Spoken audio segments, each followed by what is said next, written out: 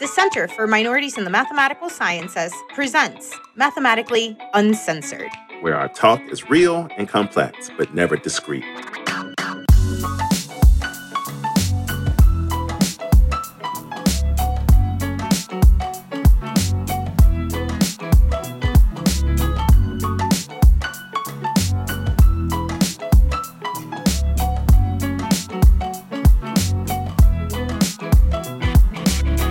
Hey everybody, I'm Dr. Eris Winger, and I'm with... Hi, I'm Dr. Pamela Harris. How are you doing? I'm hanging in here. Good.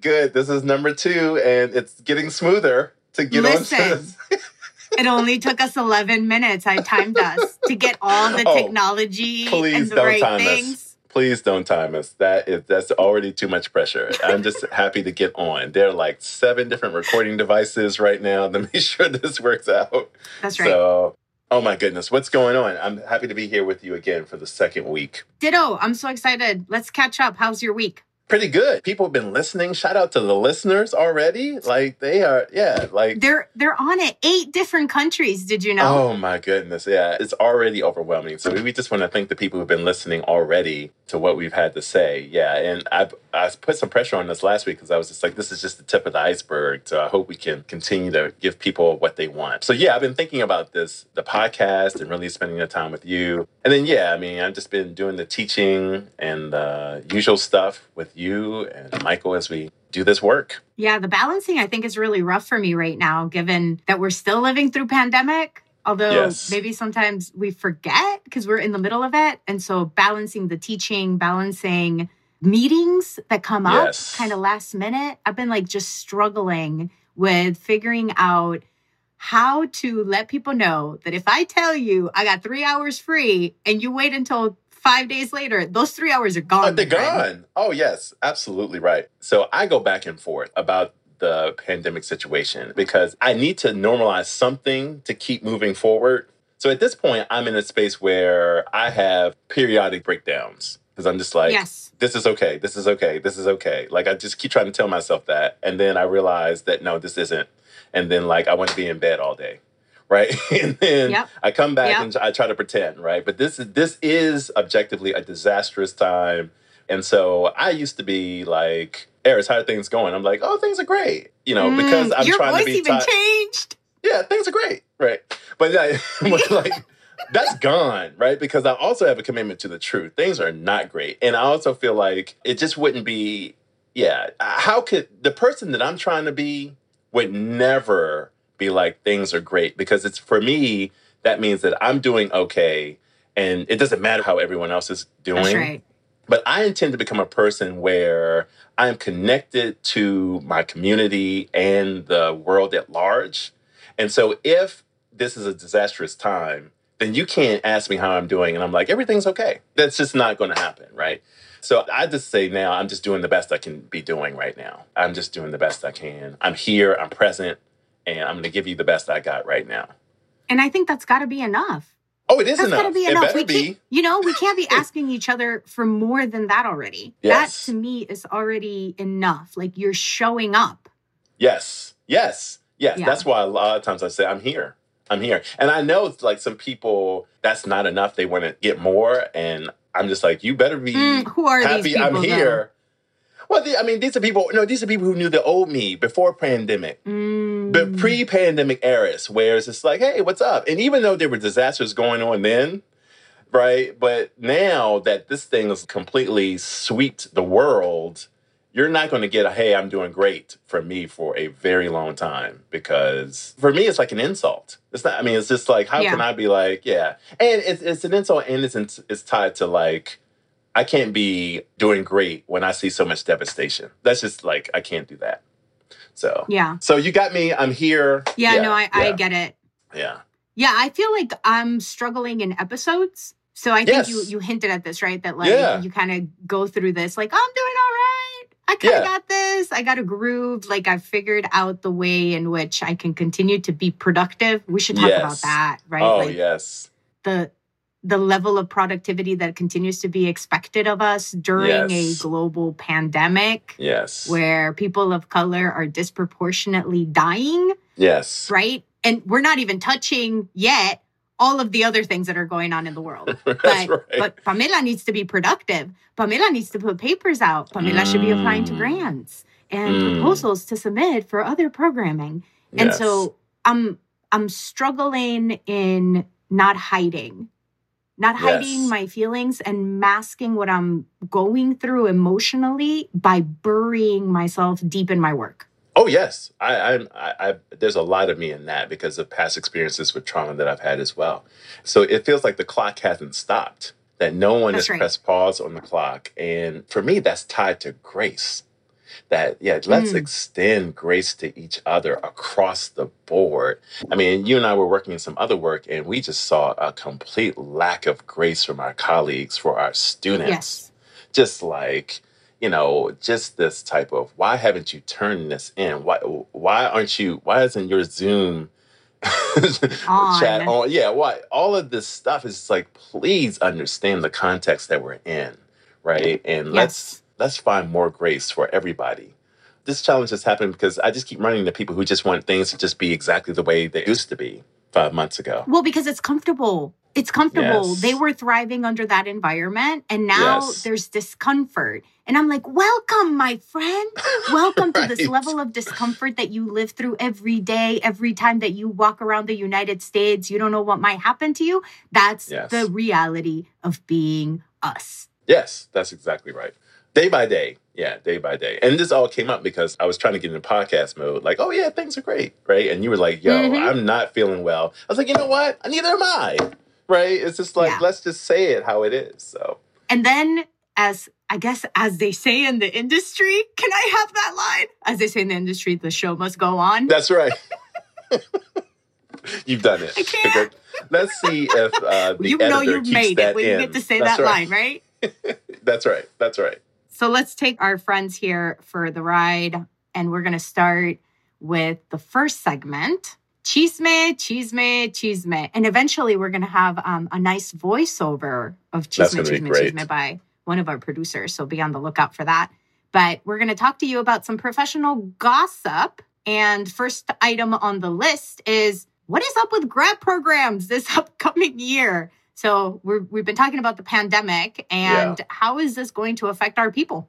Yeah, so it seems like there's some schools who aren't even taking graduate students this fall. We know that Penn and Columbia aren't. That's right. It's also, some schools seem to be reducing the number of students that they're accepting. And so one wonders, how is this going to impact, what we're about here, right? So minoritymath.org, if you forgot or you don't know, that's the center website that hosts the podcast. We're about our people and trying to figure out how these things impact us. So the question is, how does this impact our people when graduate schools are now changing their enrollment criteria, at least for the next semester or year? Yeah, the one thing that I'm concerned about is all these rumors. So I think for sure it's confirmed with the Penn and Columbia that they're not taking students in the fall. But there seems to be like this quite rumor mill, which causes a ton of panic because we have these students who've been working under pandemic situation. They are, in their last year of their undergraduate education. And all of a sudden, it seems like the rug is additionally pulled out under them. Yes. And so I'm concerned about some of it being rumor. I know that there's this document floating around with some source of information, and we'll try to put that up on the center's website so folks can find it maybe in one of the blog posts. Yeah. But there's also the issue with the GRE, that there is no GRE. And so what do you think? Do you think that our students are going to get into graduate programs and then what? Yeah. So the first thing I think about is that I try and put myself in the position first. And this is a dream of, to get a PhD in math was a dream of mine. So I can't imagine you're in your senior year and you might want to apply to Penn or Columbia. And they're just like, no, not this year. Right. Not it's this this type year. of thing. Yeah, because, and maybe perhaps understandably, but again, I am thinking about grace. It may be convenient for you with your $1 billion endowments, but am I about to go there? Am I about to do this? It may be convenient for you with all of your resources to say, we're not going to invite people this year. But, maybe somebody really wanted to be at your place. And maybe that's more important. Maybe you do make the sacrifice of inviting some people. assuming that your program is worthy of having those people in the first place. Oh, yeah, no. I mean, we have to have a whole segment where we talk about where we're not ever going to be recommending students to go to. Yes. I mean, and we can, I don't know how much deeper we want to get into it, but let's just be clear that not all graduate schools are created the same. That's right. And that we do intend to change the narrative about what a good graduate school is, particularly in this space and at the center and in our communities. And that means a good place is a place that's actually good to us. And listen, from which we're going to graduate. Yes, that's included in being good to us, right? That means that we need to be respected at your institution. That means that we need to be treated as if we are worthy. Yes. That you are happy to have us. If you want to throw people into a gauntlet in order to fight and get to your degree, then I might call into question whether you're a good program or not. And then if you don't have resources and ways of supporting us as people, then I'm going to call into question whether you're a good program or not. Yeah, part of the work that we've been doing is trying to bring to light just what it is that we need to succeed in these programs. Because I find that people are super well-intentioned, but listen, intention don't feed me, right? Yes. And the impact that the lack of support systems at these institutions end up causing, like what's happening? Well, we show up, people ain't ready for us, they don't know what to do with us, then all of a sudden we're a problem, and then we don't graduate, and then we disappear, and then wait. And then the narrative is, oh, we'll see that one time we let in a Latina, and oh my gosh, she was so needy because she just wanted to know where the hell to pick up tortillas at the grocery store, and we just can't handle her type. So we might as well not even let them in anymore. At all, exactly. Yeah, in other words, we get blamed for it. Yes. Right. Right. Yes, because apparently, we need a competing perspective section on this. Well, I'm sorry. I want to be, can I pick the side I want to be on? No. Hey, no, we're going to let the producer decide because otherwise this is going to be a nightmare. That's right. Yeah. But I think we'll talk about this really in depth over our time together. That's one of the big projects we have, really deciding that, graduate school, we should not be at the behest of graduate schools by name only. Just because your name's fancy doesn't mean that I'm going to be deciding to risk my own health, well-being, mental fortitude to try and get through your program. And you're not offering me anything. No. They are offering you something. Here's what they're offering you. They're offering you that they can take your picture and then they can put it on their catalog for the next 75 years. Yes, that's right. Because that one time we had a black man in our program, right? That's right. You can go back you get to be free publicity for folks for eternity. That's right. Yeah, because you can go back a few years later and still see your face up there. Just like, wait, it's been 15 years. For real. Yeah, so I've heard of some people creating some programming to support some of the recent grads who maybe aren't going to get a job during this pandemic. So it's like folks aren't probably going to take students, at least like we said for Penn and Columbia. And then now we're also trying to mitigate the job market issues with recent or upcoming grads. But I'm not sure I know a whole lot of what's going on with programming. Yeah, we need to figure that out. And by the way, these programs should be loud, right? Yeah. And maybe we should make that clear on the center as well. So minoritymath.org, go there or let us know if you know of a program like this that's supporting people, because this is a tough time. Right. And often, we think about people losing jobs in the pandemic. People are losing opportunities. That's right. To go to graduate school, right? And to do all sorts of things. So really reframing all the problems that we're running into because of the pandemic. Yeah. And in terms of incoming graduate students or those who are applying, there are some programs. The ones I don't know about are the ones for PhD grads, right? But at least for undergrads, there's bridge programs. So there's one at Iowa State. There's one at Northeastern. There's a variety of them, quite a few of them, either bridge programs or master's programs that really get you set up to go into a PhD program. Are you saying like postbacks? Yeah, thank you. Postbacks. Yeah, for sure. The postbacks or the bridge programs. And so there seems to be quite a few of those. I know that AIM, the American Institute of Mathematics, recently had a workshop about these programs and how to make them better, how to start one, how to sustain those programs. And so for those students who are being affected by this issue that some graduate programs aren't taking students, that is an option. Oh, I really like that. Yeah. As you were saying, Aris, like the dream is going to get this PhD, and maybe it means that we have to defer the dream for a year or for 2 years. Yeah. And in the meantime, really prepare, continue to do mathematics, continue to really grow academically in that realm, and then be better ready to start a PhD program a year or 2 later. Yeah, because for me, the dream was the dream. The dream was get a PhD. The dream was not get a PhD in 4 years, right? And maybe it should have, if that was the dream, then I would not have accomplished that, right? So getting a PhD on its own is enough, right? If it is the case that you have to go to a postbac route, these are very, very incredible experiences. And you get an idea of what the situation is going to be like, and it's a good route. Yeah. All right. So here's another professional development opportunity under our Chisme. So the MAA is looking for an associate director. They have an opening for Project Next. So Next stands for New Experiences in Teaching. And the shout out is, I've met so many amazing friends through Project Next. And in fact, one of my best friends, Dr. Alicia Prieto Langarica, I met her. You met her at Next? Oh, I met her at Project Next. I didn't know that. 2013, Hartford, Connecticut. Wow. And the story is hilarious. Hilarious. Go ahead, please. Well, she was looking for brown and black folks. And she was like, where are they? And Aparna Higgins said to her, oh, you have to meet Pamela Harris. Okay. And then Alicia said, what?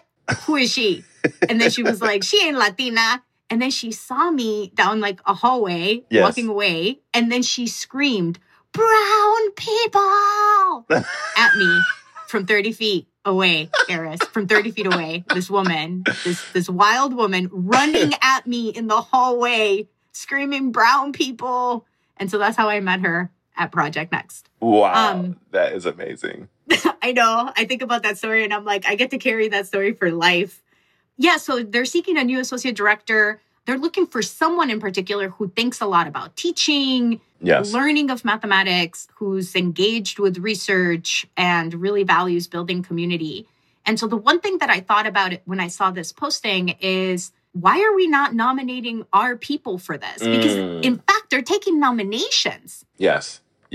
And so where are we at with just like either self-nominations? Like, what do you think about that? Or what do you think about just like all of us nominating all of us? No, and I think it's important. I don't know. I just want to be clear and real. I mean, there is a sense of futility in these things, right? Mm-hmm. Navigating this place as a Black man, it's just like you nominate and then you're just like, that ain't gonna happen, right? It's just a sense of like dread and just being disappointed time and time again, right? And the hope is that things are shifting a little bit where it can get more representation across the board, right? That we can see ourselves and have that spark. The next generation, just a group of people who didn't think, just change what we think is possible. So I think we got to do it, right? I think we have to keep fighting the fight, nominating and in droves, right? So we can get representation. Yes. Yeah, I agree wholeheartedly. And not only that, but it gives us visibility in a way that we might not get otherwise, right? You sit as a director for this national organization, and then you get to meet. I mean, Project Next is for junior faculty, right? You just graduated. You want more experience in this realms of teaching and research and service. And all of a sudden, you become recognized by a new generation of PhD mathematicians. And so for me, it's about the visibility. It's about the opportunity to become a leader in mathematics that, no one's knocking at our door and being like, here, by the way, do you want this position? And so if we're not taking advantage of nominating each other for these things, then, things don't just fall out of the sky for us or for anyone for that matter. But like, especially for me, no one's like, hey, Pam, here's a position for you. Yeah, no, you're helping me that this is part of the work, too, that we have to keep pushing and keep trying to make ourselves visible. And this is one of the ways to do it. Yeah. You got me hyped up now. Okay. We got to do it. Yeah.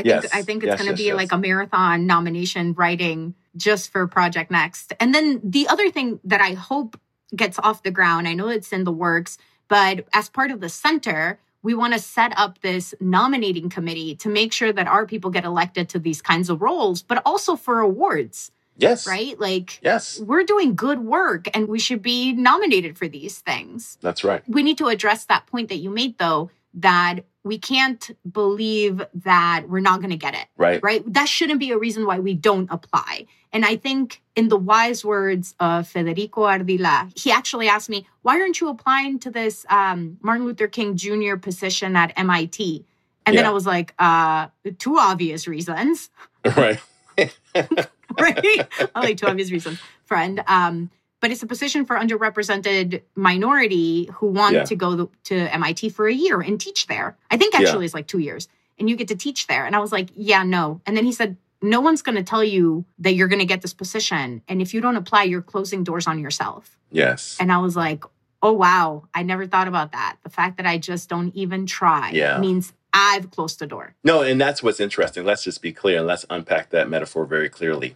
That there was an assumption that there was already a door that was open. And that's the change of mindset that I need to get to, that the door is open, or at least it's cracked a little bit, but to not apply, to not nominate is to close the door, when in fact, I was having this perception that that door is already closed. Right. And when I apply, they're not going to open it. That's right. Right. But now if it's already cracked open and then we apply and nominate each other, maybe it opens the whole way then. Right. I mean, imagine getting 7 nominations for one person for that one position. Right. How can they not take that seriously? Right. You know what I'm saying? And so that part is about the numbers, and we have them. And yes, you know, we're way underrepresented in the sciences, but that doesn't mean that we who exist in those spaces can't create critical mass within that space. Critical mass is crucial, because I've always believed that if we organize, and this is why the center is so important, that if we organize, if we bring what we have together in numbers, then we can change this entire discipline for everybody, and in particular for ourselves. All right. Nominating committee there is. Let's make sure we make that happen. Let's do it.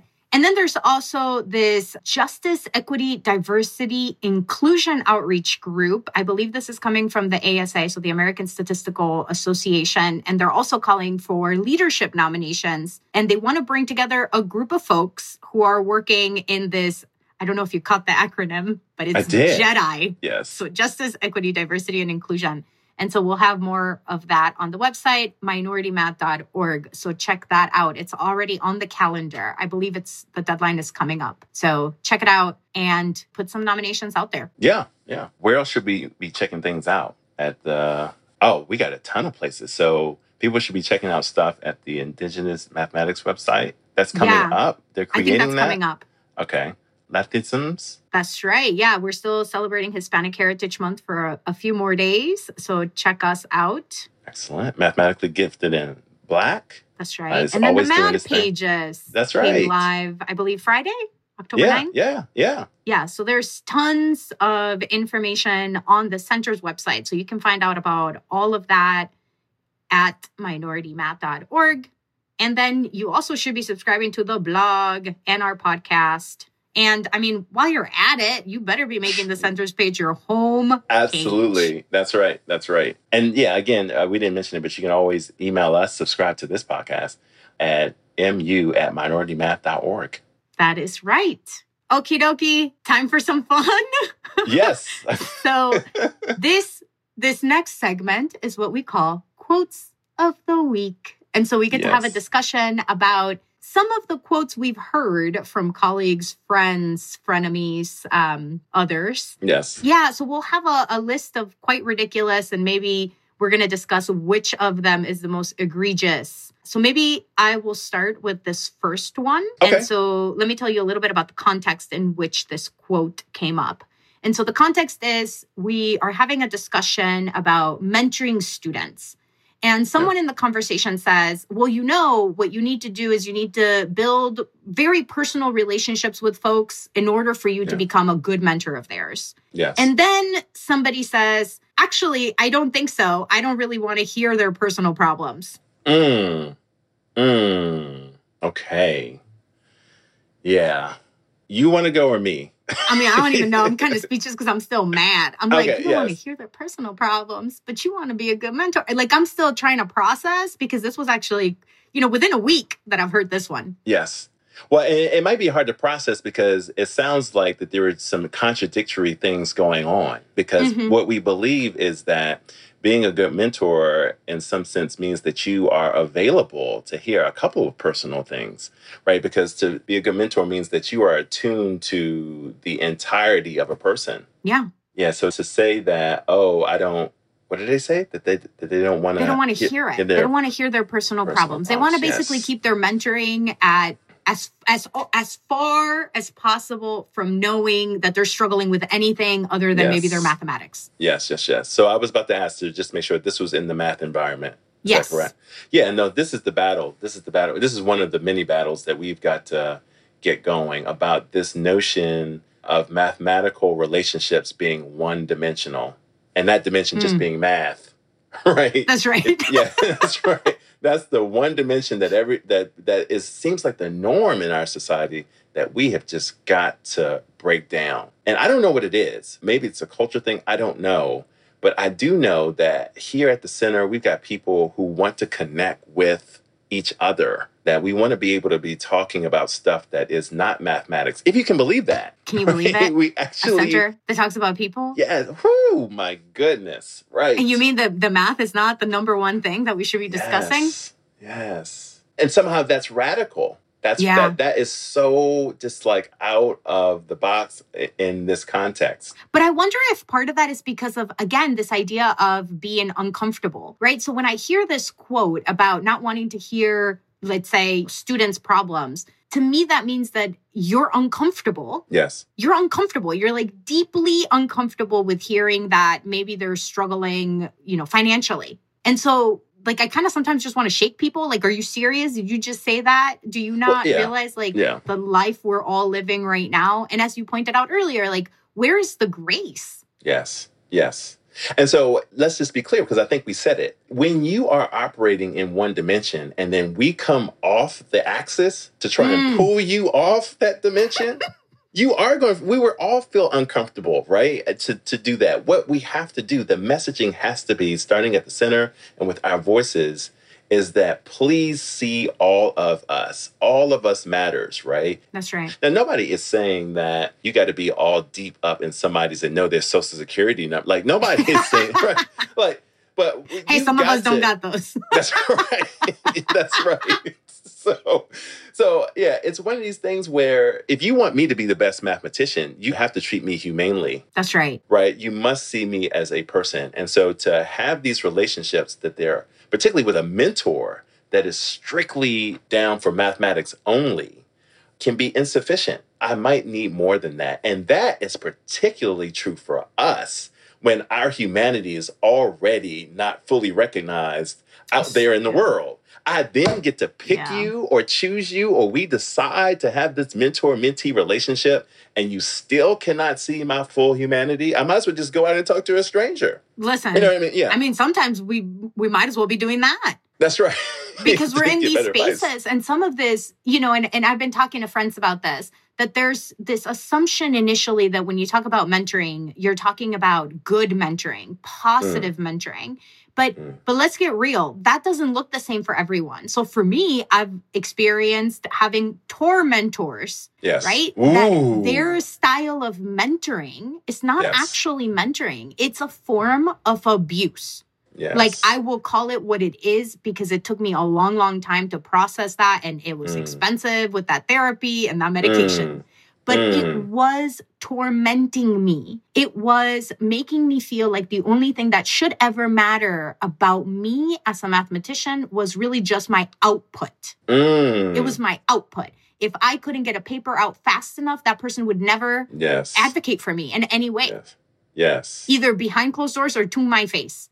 Yes. And so, it's a fine line between thinking that we're going to be a good mentor for somebody and then becoming their tormentor. And I don't know that we talk enough about those really terrible experiences that are disguised as mentoring. Yes, that's what, and I appreciate you sharing this. And I wanted to go a little bit deeper if I have your permission to do so. Yes, let's do it. And I appreciate that. So in the moment that this is happening, there's something that in the way that we do mathematics that had you thinking that this was okay. Yes. Yes. Talk a little bit about that. For 2 years, right? Yes. For 2 years, I worked with someone who would say things to me like, well, this is a research project with a group of people, but this means more to you because of where you're going to be working at, meaning going to Williams.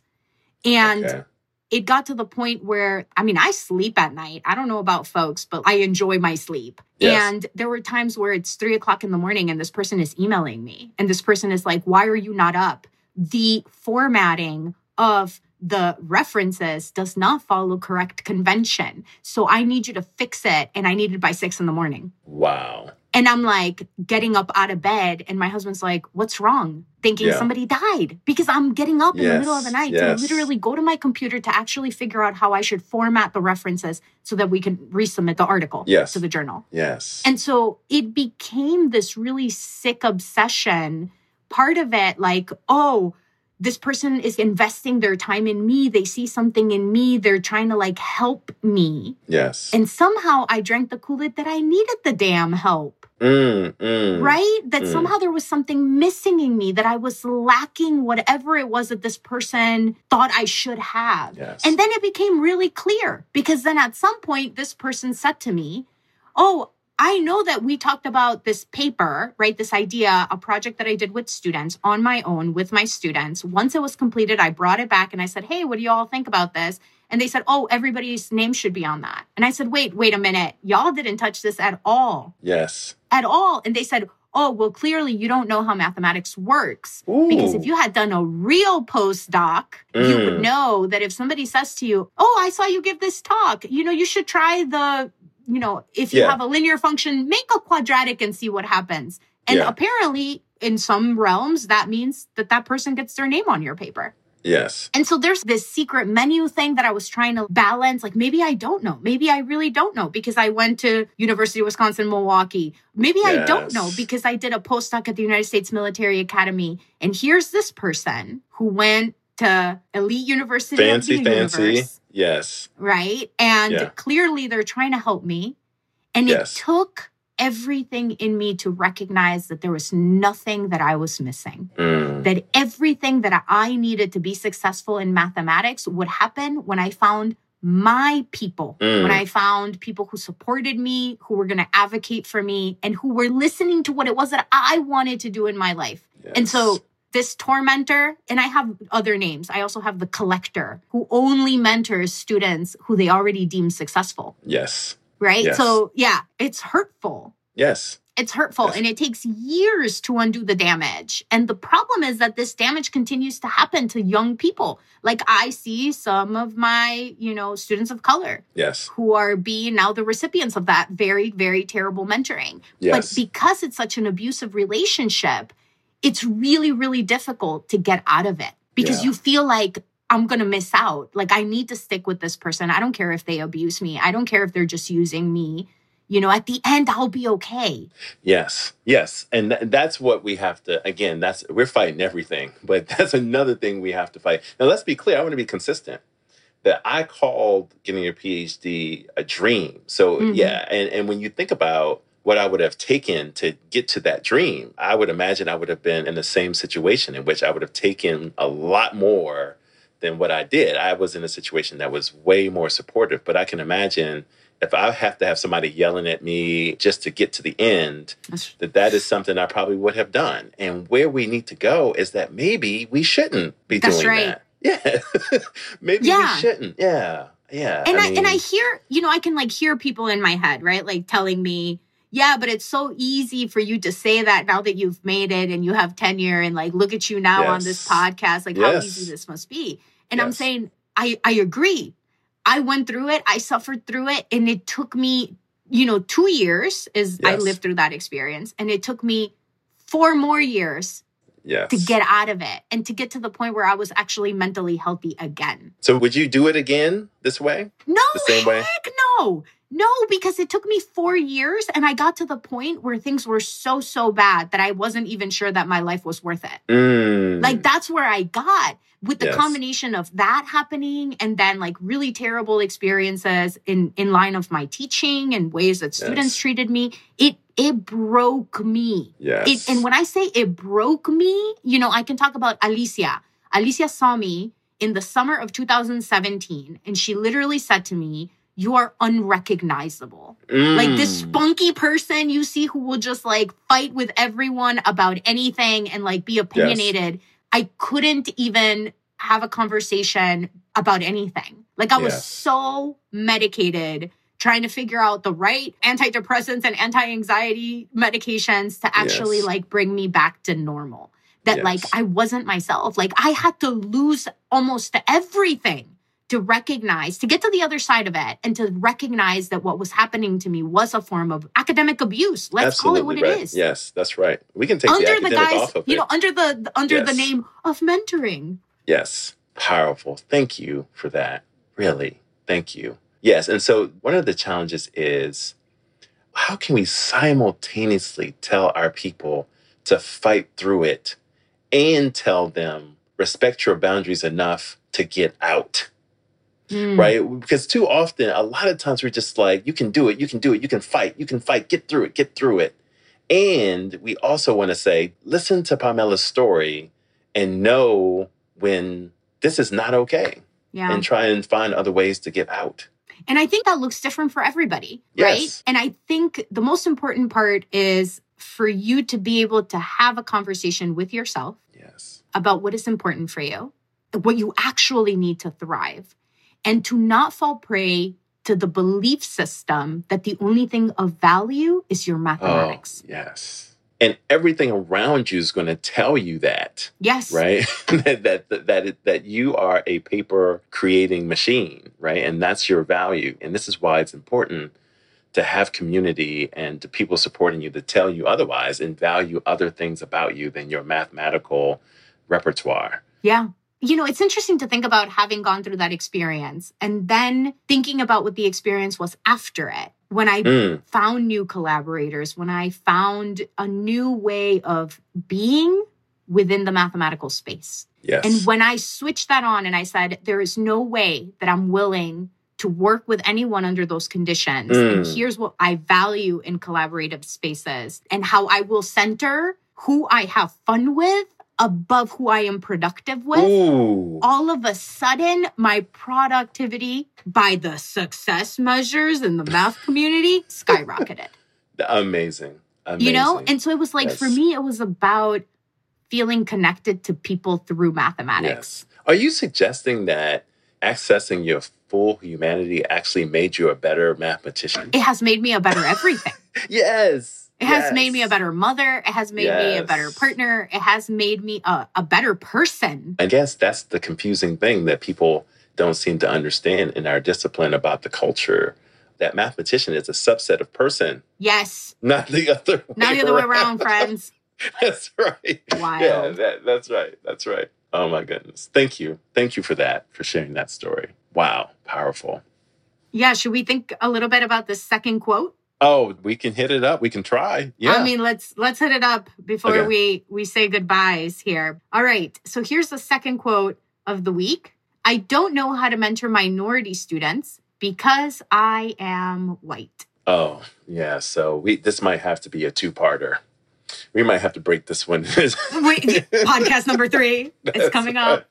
That's right. No, this is another one of our battles where, first of all, let's be clear that the center is about marginalized people and people of color, right? So we do want to be in a space where we are not sitting around the gaze of white people. So it's called the white gaze, G-A-Z-E, right? Where we operate in thinking about how white people look at us, right? Yeah, that is not the way to live, right? I have no intention in, I learned this from Toni Morrison. I will not live my life trying to figure out how white people are looking at me, right? Yeah. So it is the case that in this world, that we all have to live together, right? And so we can have deep and meaningful conversations and relationships, obviously, with everybody, including white people.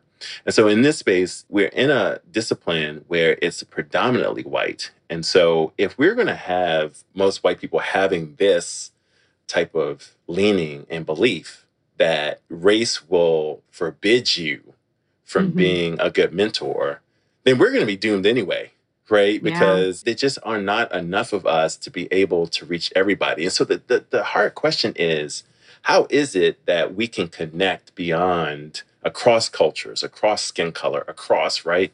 And so I believe in the power of us to connect in a way that extends beyond these superficial things, right? Mm-hmm. But it requires a level of courage that a lot of us will not be willing to exhibit. That this is tied to what you were saying earlier about how people are comfortable, right? Yes. People, it's just much easier to say, okay, that's a minority student, so that person needs minority assistance. Yes. Yeah, so there is something that you have, right, as a white person that person might need, right? And that you may be the only person who can help that person with, if you can believe that, in the context. So if you're in a graduate school and that this person needs help, the color of their skin is not the criteria that determines whether you can assist them. Because again, I understand how it can be a little bit paradoxical, because we're saying that people of color have some unique situations that nobody who is white can understand. That's true. It's also true that people of color are in graduate school and they will have the same issues as other graduate students, of which you can help with. That's right. Right? Yes, that's right. So, I mean, it's complex. And so let us not remove ourselves from being helpers and assistants because of skin color. We just can't do that. Yeah. And it sticks out to me in this quote that I don't know how to, right? And so maybe there is a willingness to mentor, but there's like a deep sense of fear. You know, there's this deep sense of fear of, oh no, if I say something wrong, I'll be labeled a racist and I'm never coming back from that. Yes. Yeah. And so how do we mitigate that? And my thought is like, I've been afraid my whole life. My Black husband walks out the door and I'm afraid. Yes. So if you're afraid that you might say something offensive, then figure out how to just do it anyways. Yeah, that's right. So I think there are two things. I think that you have to risk, but I think that you also have to come correct. Yes. And what do I mean by that? I mean, you come with a stance of unmitigated, unyielding, relentless commitment to being helpful and loving to the person. Thank you. In other words, I'm asking my white brothers and sisters out here, how is it that you would articulate to somebody that you deeply, deeply care about them? Right? That's the question. So if you're going to tell me that you won't be able to resonate with somebody else, my question to you is, what if I had to give you $10,000 to convince somebody that you care about them? What would you say? What would you say? Because I believe that we all know in some ways to show somebody that we are deeply committed to their success. Yes. And if you don't, then by the way, that's your problem, right? That's something you need to figure out. But yeah, when you say you can't mentor that other person, please start with your message, right? Because you've got to be able, look, we're not going to connect with everybody, but what we have got to do is say, I gave everything I had to try and communicate with that person that I'm rolling with them. Yeah. Right?